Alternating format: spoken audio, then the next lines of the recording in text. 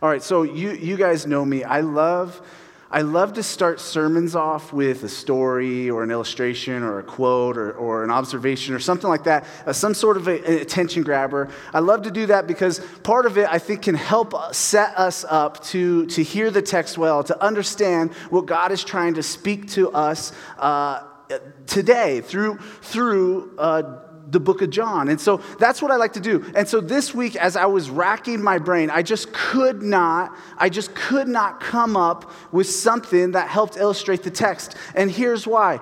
Jesus is just too incredible. He's just too incredible. He's in this discourse that we're going to see, this somewhat of a teaching, somewhat of a conversation that Jesus has with this crowd of people that turns into a group in a synagogue at some point. He walks over there into a synagogue and continues this conversation. What we see is that Jesus is just an incredibly skilled teacher.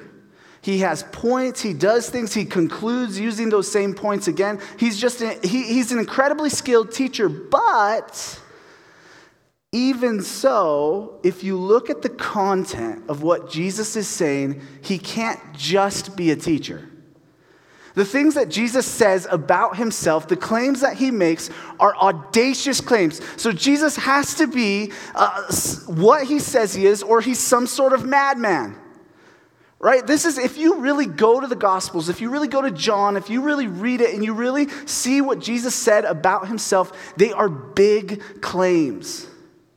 Right? In our society, it's really popular to say, oh, he was a good teacher, he was a great guy, he was this. If you really look at what Jesus said, you're going to go, this guy was absolutely insane. If you really look at it, unless those things are true about himself.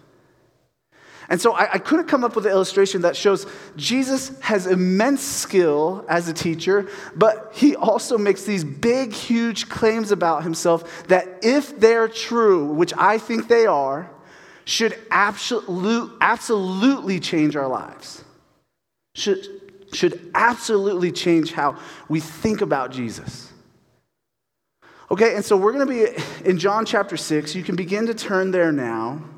And we're going to see this conversation that Jesus has with the group of people that he just fed, the 5,000 households that he just fed food to, where he took bread from a kid and fish from a kid, and he multiplied this so that everybody could eat. We're going to look at this conversation that Jesus has with them after that. And this is what we're going to see in the conversation today. Jesus does three things.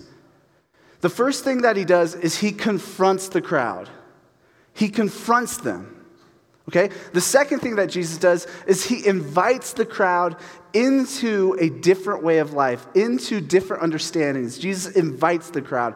And then third, what we're going to see is Jesus reveals things to the crowd. He's going to reveal heavenly things to the crowd. And that's what we're going to see today. And then as he closes this discourse up, he does all three of those things interchangeably again in a short, sweet summary of what he'd been saying to them. And so that's what we're going to see Jesus do today. We're going to see him confront, invite, and reveal heavenly things. So let's hop into John chapter 6. We're going to be in verse 22.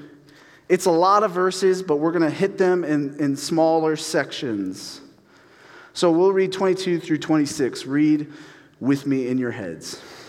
On the next day, the crowd that remained on the other side of the sea saw that there had been only one boat there, and that Jesus had not entered the boat with his disciples, but that his disciples had gone away alone. Other boats from Tiberias came near the place where they had eaten the bread after the Lord had given thanks. So, when the crowd saw that Jesus was not there, nor his disciples, they themselves got into the boats and went to Capernaum seeking Jesus. When they found him on the other side of the sea, they said to him, "Rabbi, when did you come here?" Jesus answered them, "Truly, truly, I say to you, you are seeking me not because you saw signs, but because you ate your fill of the loaves." Okay, let's stop right there. I don't know what happens with you guys when you walk into a room of people that miss you or are looking for you. But when I walk into a room, because every once in a while, maybe 3 times in my life, I've walked into a room and people have been like, "Hey, Anthony, we missed you. Where you been?" And I'm like, "Hey!" Like, that's what I do when I walk into a room, when a group of people are excited to see me, right? And then I start rapping, and it's a whole thing, okay? Jesus, when he has this group of people that he just fed, because we know he loves them and cares about them, they look for him. They can't find him. They're like, how did he get across? And we know that he walked across the sea. When they find him, they go, Jesus, how did you get here?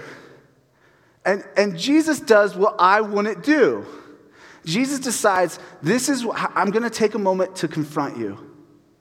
I'm going to take a moment to instruct you. It is important to Jesus that he has the crowd examine what's really in their hearts. And so the crowd, who I think is probably excited to see Jesus, like, hey, it's the bread guy, it's the buffet guy. Like, they're coming up, and Jesus goes, no.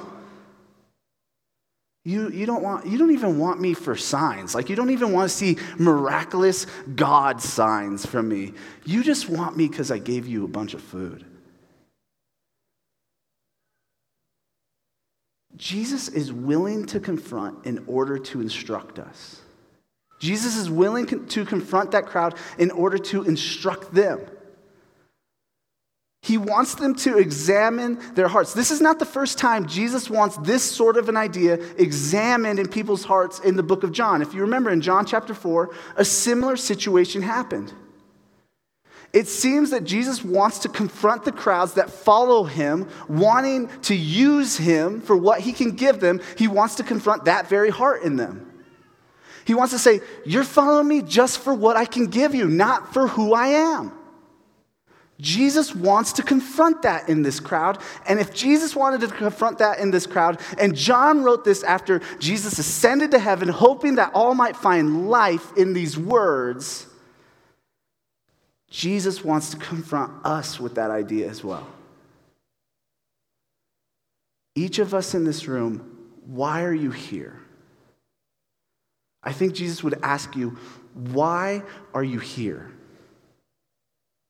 What's the reason?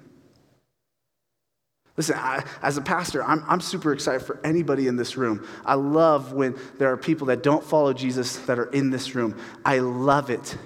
And usually when those people are in this room, the first thing I choose not to do with them is to confront them.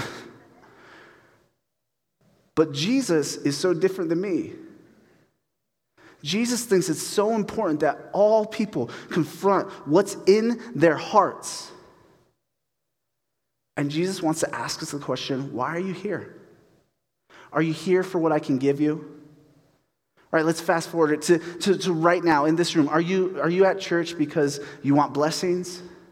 I know that's some people's reason. Are you at church because you've heard, you can get good things and get good relationships and get good morals? Is that why you're here? Jesus would confront that. Jesus wants us to examine our hearts. We need to understand and we need to think through, why are we in this room? Why are we trying to follow Jesus? Why are we trying to get to know him? And what Jesus is telling us in this text and in John chapter 4, we talked about a couple months ago, is if you're here just for what I can do for you and what I can give you and the blessings I can rain down, you're here for the wrong reasons.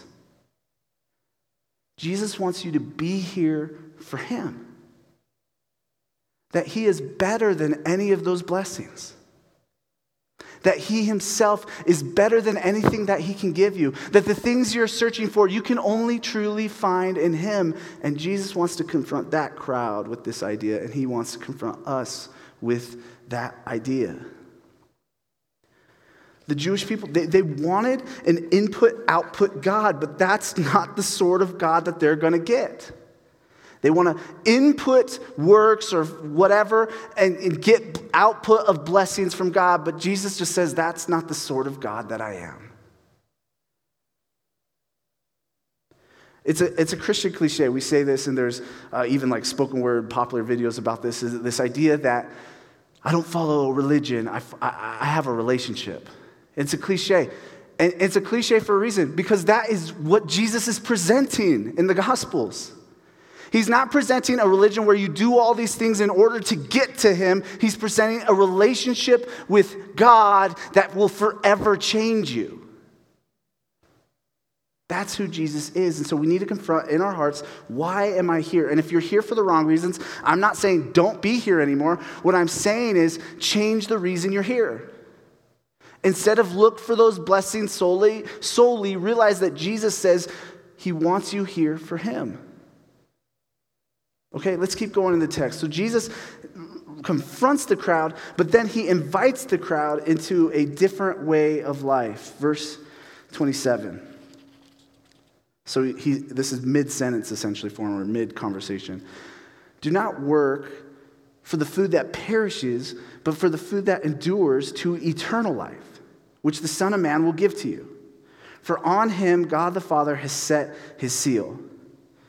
Then they said to him, what must we do to be doing the works of God? Jesus answered them, this is the work of God, that you believe in him whom he has sent. Okay, let's stop right there. So Jesus is like, listen, you are too often looking and working and trying to get food that just perishes. Work for the food instead that gives you eternal life. And so the crowd reacts how I react. How? Right? Okay, Jesus, help us. Like what? How do we do this? How do we work for this food? And then Jesus says some really good news to me. He says the work of God is to believe in him who he sent. To believe in Jesus, the sent one, the chosen one, the Messiah, the Christ. That's the work of God. So Jesus is inviting them into a new way of life. Their old way of life was if we do certain things, if we input certain things, God gives us blessings. And Jesus is going, listen, I'm God. I'm going to do what I'm going to do. All I want you to do is to believe in me. We have to remember this word in the Greek it's probably a little bit more robust than our English word for believe. This word believe in the Greek, it does mean to like cognitively ascend to and ascribe to an idea and say, hey, I think that's true. That is what believe means in the Greek. But it also has this deep and strong connotation of trust, really of entrusting oneself to. And so when Jesus says the work of God is to believe, he's not just saying, hey, just go around saying this is true. What he is saying is, I want you to entrust yourself to me. I want you to trust me. Jesus is relational. The God of the universe is relational. Right? It's not a huge list of all these things that you have to do. It's simply trust in him. That's the work of God. That's how they get this eternal bread that Jesus keeps talking about. For some of us in the room, that's great news, right? If that's the work of God is simply to believe and trust in him, that's great news. It's great news for me. I'm bad at following rules, right? I'm just bad at following rules. I don't know what happened or why, but if there's a rule, especially if it's arbitrary, I'm like, not going to do that, right? Or if there's even just like, here's what you got to do. Like I could even try my hardest and it's like, oh, I can't do it. Like I can't follow rules sometimes. I can't. And so when they ask Jesus, hey, how do we get this eternal bread? What's the work we got to do? And Jesus doesn't say, hey, all of Leviticus. My heart goes, yes. This is good news for me because if it's just trusting, I think I can trust. For some of us though, this is scary news. This is scary news that Jesus, a man from 2,000 years ago who didn't speak our language, is asking you to trust him without you physically seeing him. That's scary, but that is what Jesus is asking. That you would trust him. That's what our relationship with God looks like. It's taking his hand. I used this illustration a few months ago. I'm going to use it again. I'll retire it after this time. But our trust in God to me reminds me of Aladdin, okay? Bear with me. You got Aladdin and Jasmine. They're hanging out. All of a sudden, the palace guards are after them, if you know the Disney movie. They're running away. Aladdin knows if he jumps out this one window, there's a pile of sand down there at the bottom. Jasmine doesn't know that. She's been hanging out in the palace with Raja. And so Jasmine doesn't know what's going on. And Aladdin turns to her and he doesn't have time to explain what's going on. He just goes, "Do you trust me?" And he reaches out his hand. And Jasmine should have said no. But she just kind of goes, "Whoa, what?" And he goes, "Do you trust me?" again. And Jasmine decides to take his hand. They jump, they land in the sand, and then the guards still get them. And so the illustration breaks down. But I think our relationship with God is a lot like that sometimes. It's God reaching out, saying, "Do you trust me? Take my hand. I know this doesn't make sense, but do you trust me? Take my hand." That's what our relationship with God looks like. Entrusting ourselves to him even when it doesn't make sense. That's what Jesus is inviting those people in that crowd to. That's what he's inviting us to just reach out and to take his hand, to trust him, to entrust ourselves to him. Okay? So Jesus invites, Jesus confronts first. And now we're going to see Jesus begin to reveal some heavenly things, a couple heavenly things in particular. So let's go to John verse 30, and we're going to read through 36. So they said to him, "Then what sign do you do that we may see and believe you? What work do you perform?" Can we pause there for a second? I love this. Like they're idiots, right? Like I don't know. I'd probably be saying the same thing. And so some of you are like, "That's messed up. You shouldn't call them idiots." But like just yesterday, Jesus gave them a whole bunch of food and then like disappeared, right? Like they're like, "What work do you do?" The only thing I could think is maybe the disciples, because they were handing out the food, were kind of going up and handing it to different groups and going like, "Hey, we made this for you.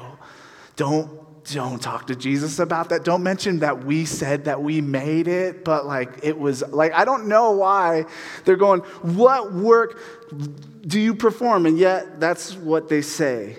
And they continue. They say, "Our fathers ate the manna in the wilderness, as it is written.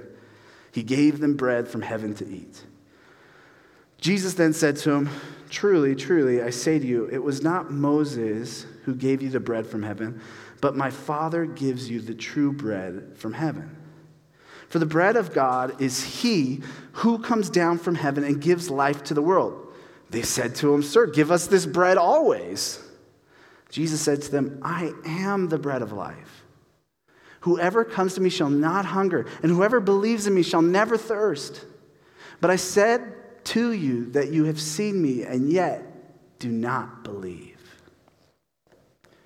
Jesus is beginning to reveal some big things to this crowd.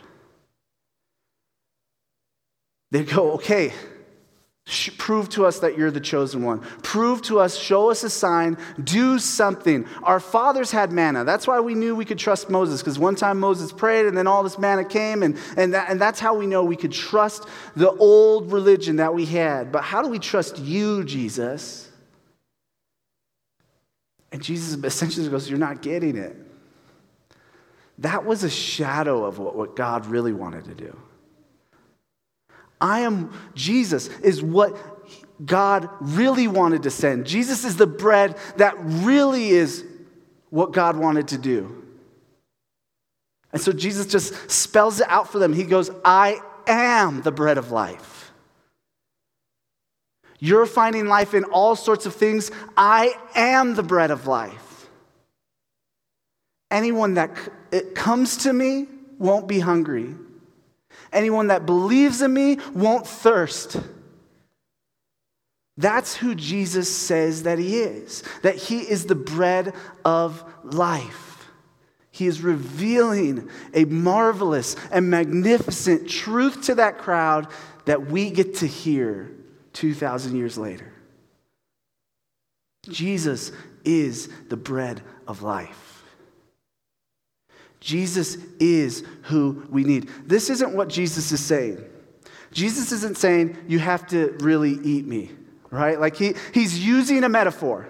He's showing that these past two signs that God has done, first with the manna and then Jesus multiplying the bread, those were only shadows and illustrations to show who Jesus is. Jesus is the bread of life. He is the bread that gives life. So what Jesus is claiming, what Jesus is revealing to us, is that if you have a hunger, he's the only one that can truly fill it. I'll even say this.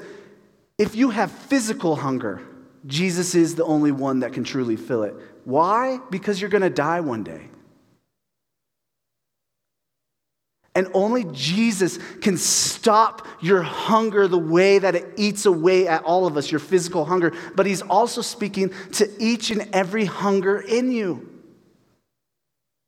He's not just meaning physical hunger. He understands that us humans walk around hungering for perishable things, thirsting for all sorts of things, hungering for all sorts of things that will not leave us satisfied for more than a moment or a season. And he's saying, I can satisfy you. I can fill that emptiness. I can quench that thirst. That's what Jesus is saying. Only Jesus is the bread of life. Jesus is the source of life.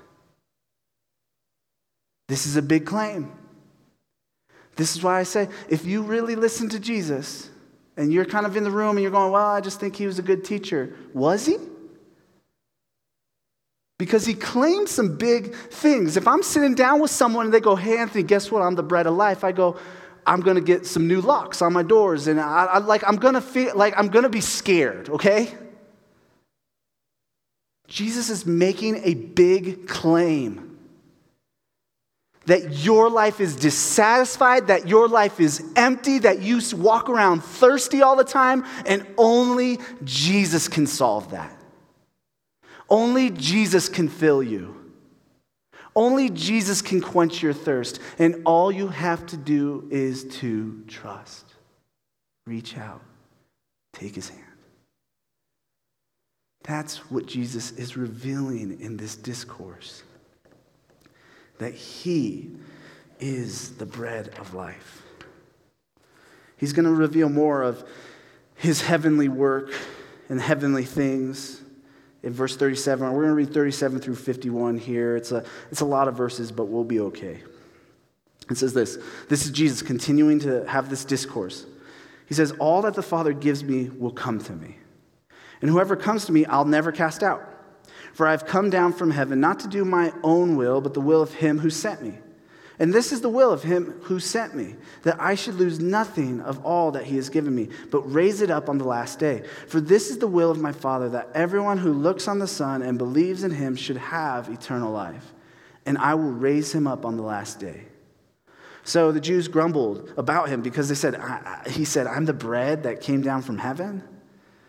They said, is not this Jesus, the son of Joseph, whose father and mother we know? How does he now say, I have come down from heaven? Jesus answered them, do not grumble among yourselves. No one can come to me unless the Father who sent me draws him. And I will raise him up on the last day. It is written in the prophets, and they will all be taught by God. Everyone who has heard and learned from the Father comes to me. Not that anyone has seen the Father except he who is from God. He has seen the Father. Truly, truly, I say to you, whoever believes has eternal life. I am the bread of life. Your fathers ate the manna in the wilderness, and they died. This is the bread that comes from heaven, so that one may eat of it and not die. I am the living bread that came down from heaven. If anyone eats of this bread, he will live forever. And the bread that I will give for the life of the world is my flesh. So, Jesus begins to reveal more to them. Jesus essentially says, hey, everything happening right now, this is God's work. This is what the Father is doing. This is how he's working. And then when you see Jews in there, realize in John, often Jews means the Jewish leaders. It's kind of like just shorthand way that John referred to the Jewish leaders. Or sometimes when John's using the word Jews, he wants it clear to probably Gentile readers that this was how the Jewish people received Jesus in a variety of ways. And so anyways, the Jewish leaders, I believe, are grumbling. They're going... This guy's crazy, right? Like they're just turning each other, like what is he saying right now? He's saying he came from heaven, he's the bread from heaven. We know Joseph and his mom, we know his mom and dad. Like we know like this guy's a human, right? And then Jesus goes, listen, I know you're mad right now. I know you're grumbling right now, but this is the work of God. There's nothing you can do about it. Like all the things you're mad about is what God is doing right now and right here. That's what Jesus is telling them. And you see, just Jesus interchangeably refer to himself as God, refer to his Father. This is where the Trinity becomes a real big mystery. There's just a lot that Jesus is revealing here that can be heavy and difficult. In fact, I do want to pause for a moment and take a theological side note. Do you notice what Jesus is doing throughout this discourse? On the one hand, he's going this. He's saying, hey, believe in me. I'm the bread of life. Entrust yourself to me. Like Jesus wants people to believe in him of their own volition. And yet, Jesus goes, hey, if you do believe in me, it's the work of God. If you do come to me, it's just because God the Father is working in you, revealing to you that I'm the bread of life. It sounds like a contradiction. Okay, I've got to believe in you. I've got to choose to believe in you. And then Jesus goes, and yet God is the one who saves me. God is the one who causes me to see you as bread of life. It sounds like a contradiction. But somehow it isn't. Somehow when you read the Holy Scriptures, when you read the Bible, when you read what all these Jewish people thought about God, they thought both things were true. Right? D.A. Carson, a theologian who wrote one of the best commentaries on the Gospel of John, he says this about John. He says this, John, the author, seems perfectly content with expressing a compatibilism. Okay? If you didn't know what compatibilism is, neither did I. And so I Googled it. And compatibilism is the belief which says that free will and determination are mutually compatible and that it's possible to believe in both without being logically inconsistent. Okay, so all these philosophical people, logical people that came up and they came up with this thing, compatibilism, and they'll show how it's not logically inconsistent or whatever. That's beyond me at that point. I go, I know smart. And so I don't know how to say this, okay? I don't know how to understand this. But the Jewish people and John, the disciple of Jesus, feels perfectly fine saying, what you do matters. Your choices are your own. You are responsible for your choices. And yet God saves completely on his own. God is sovereign over all. For us, that's hard because we've lived the last 2,000 years and churches have split over this idea, right? Like one camp's like, it's all like this. And another church is like, no, it's all like this. And what we see in the Bible is both things being expressed, and we just have to let it melt our brains a little bit. Right? We just have to, this is how big God is. His ways are so confusing that we as humans sometimes have to go, I got to pick one or the other when God says, hey, it's both. And you go, God, how tell me how that is. And God goes, I'm good. Just figure out, I'm the bread of life. And then you go, but I thought I wasn't the one figuring it out. And then you're just getting an argument with God. It's pointless. Okay? But this is what we see throughout the Scriptures. That what you do matters. That your choices are your own. That you're held accountable for what you choose to believe. And yet God owns salvation. God owns history. That's who God is. That's who God is. And if you know me well enough, I wrestle with those very two ideas probably once a month. And so it's not necessarily easy, the lofty things of God. But it almost argues to me that he's not man-made, that he's not some human creation, that God gives us these ideas about himself that we could kind of grasp and understand, but then also not grasp and understand. That sounds like what it must be like to be in the very presence of God. That's who God is. Jesus is revealing that he's the bread of life, and that his Father is doing this work in order to save. That's who God is. You don't save yourself, God does.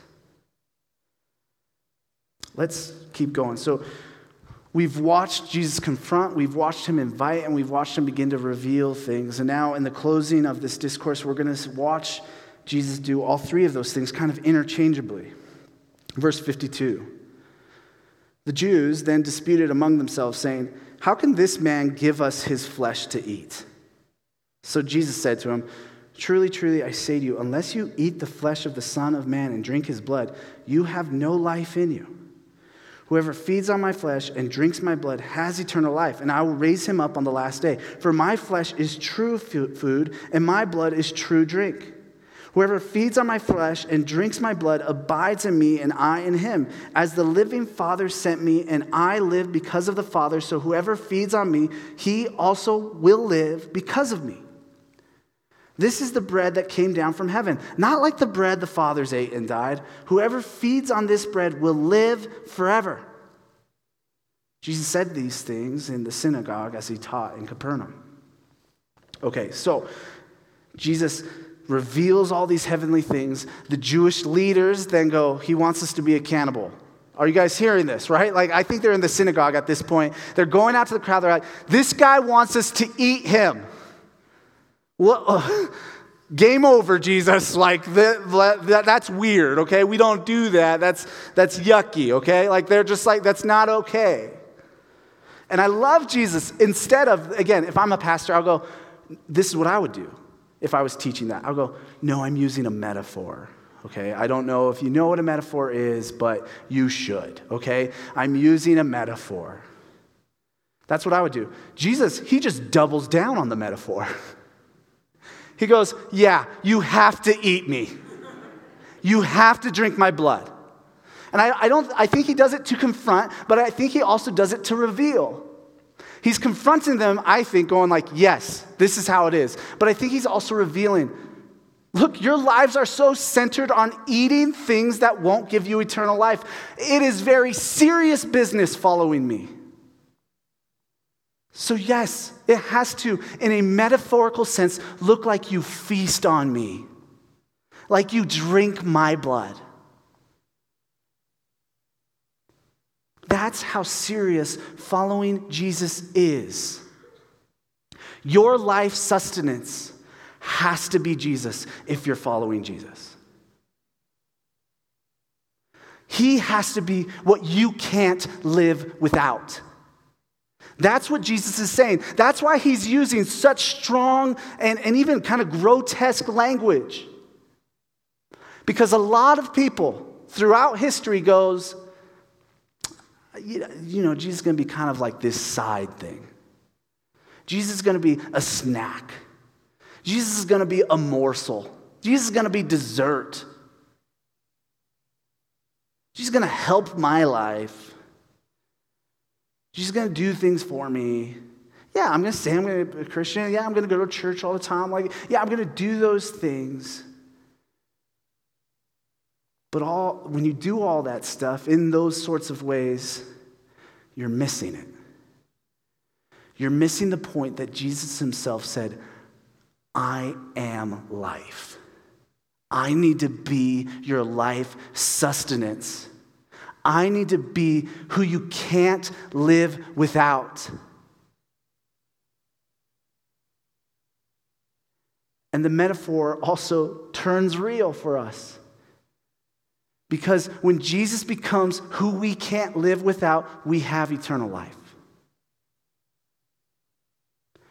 I'm like, I'll say this. and this may be a bad Christian thing, I'm like afraid of dying just because of like, I think it will be like a freak accident or something. That's what I'm afraid of, like pain and misery and all that. But I'm also like not afraid of dying in a real sense because of this truth. Right? This is like one way it comes up a lot. People, like, I like to travel. I think traveling is good. I think we should travel and all that stuff. But sometimes people are like, oh, why don't you travel more? I'm like, I think I'll have more time in heaven, right? I'll be able, in the resurrected life, I'm going to be able to travel a lot. Don't take that as being condemned for traveling, please. But just see how God begins to change our heart and cause us to understand how truly He is our life sustenance.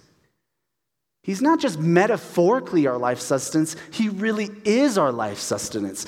Death is in the world because of our sin. And Jesus is the only one who can eradicate death and give us Himself, which is the bread of life. I think the other reason why He continues to use this strong analogy is because He knows how He's going to secure that life for us. He is going to literally, as He's talking to this crowd, He knows that He's about to literally give up His very flesh on the cross to die for their sins so that they don't have to die for their sins. He knows He's going to give up His very blood on the cross and let it pour out for them so their blood does not have to pour out for their sins and the consequences of sin in this world. That's why Jesus is using this analogy. He knows what He's going to do for them. And He knows that that's going to secure life for them and for us. And I think He also knows that He is more powerful than sin and death, and we see that in His resurrection.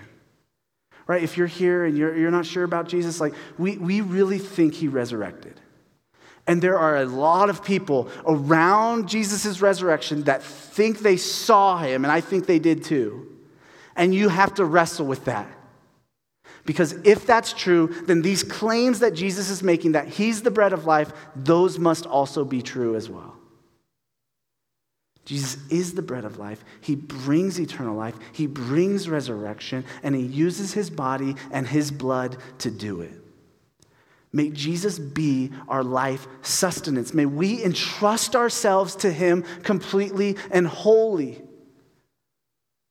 I know some people are going, okay, I need more than metaphors now, though, Anthony. I don't get that. How do I feast on Jesus? What does this look like? How do I do that? I'm going to give a small example, just a small example of what that looked like for me recently. You guys, Tyler James, he spoke here last week, and I was texting him. We're buddies, and so I was texting him. He was asking me about something in my life, and it was something kind of hard going on in my life. And so I said, yeah, this is going on in my life. And he's like, oh, man, that's a bummer or something like that. And then I said something real sarcastic like, yeah, life is really easy right now, right? And ha, ha, ha, ha. And then this was Tyler's response to me sarcastically being like, life is really easy. And he goes, and yet, how did Jesus have the audacity to claim His yoke is easy and His burden is light? Seeing how Jesus reacted in times of trouble really challenges me. He retreated, prayed, waited, then came back with that holy fire. I so often go into fix-it mode instead of pray-it mode. And then I blocked his number, okay? And so... No, I thought about what he was saying, you know. And he wasn't saying, don't complain, Anthony, but what he was saying was like, Anthony, the suffering, whatever you're going through, fixing it, that's a perishable good. The imperishable good is feasting on Jesus. That's the only way our burden becomes light, is that instead of looking for all the sorts of things that we look for to satiate our hungers and to quench our thirsts, is to turn from doing it that way and turn to Jesus and say, okay, Jesus, I'm trusting myself to you. How do I abide in you? How do I feast on you, Jesus? And so often it's spend time with Him. Pray. Read his words. Let his words wash over you and speak to you. That's what it looks like to feast on Jesus.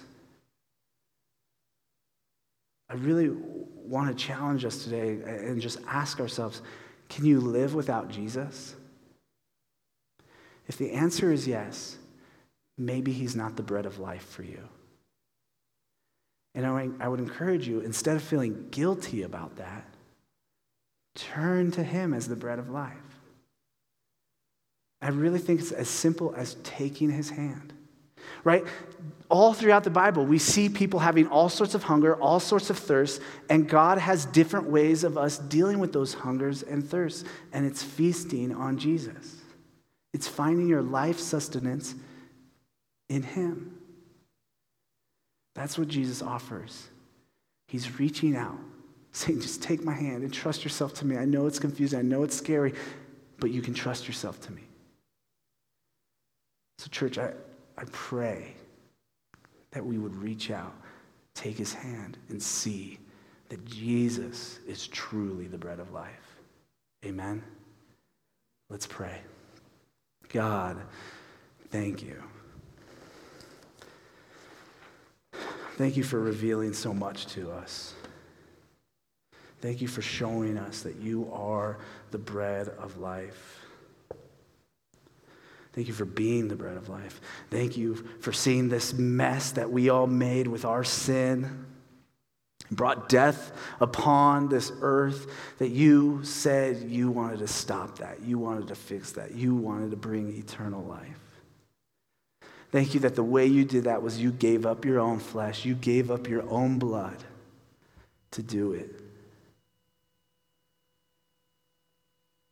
God, so many of us in here, we love this idea of you being the bread of life. And then so many of those same people in here, God, we go, I love the idea, but I don't know if I quite think that. I don't know if I quite find my sustenance in you, God. And so, God, I ask, change us. Cause us to find our life sustenance in you primarily and alone. Help us, Lord. Help us, Lord.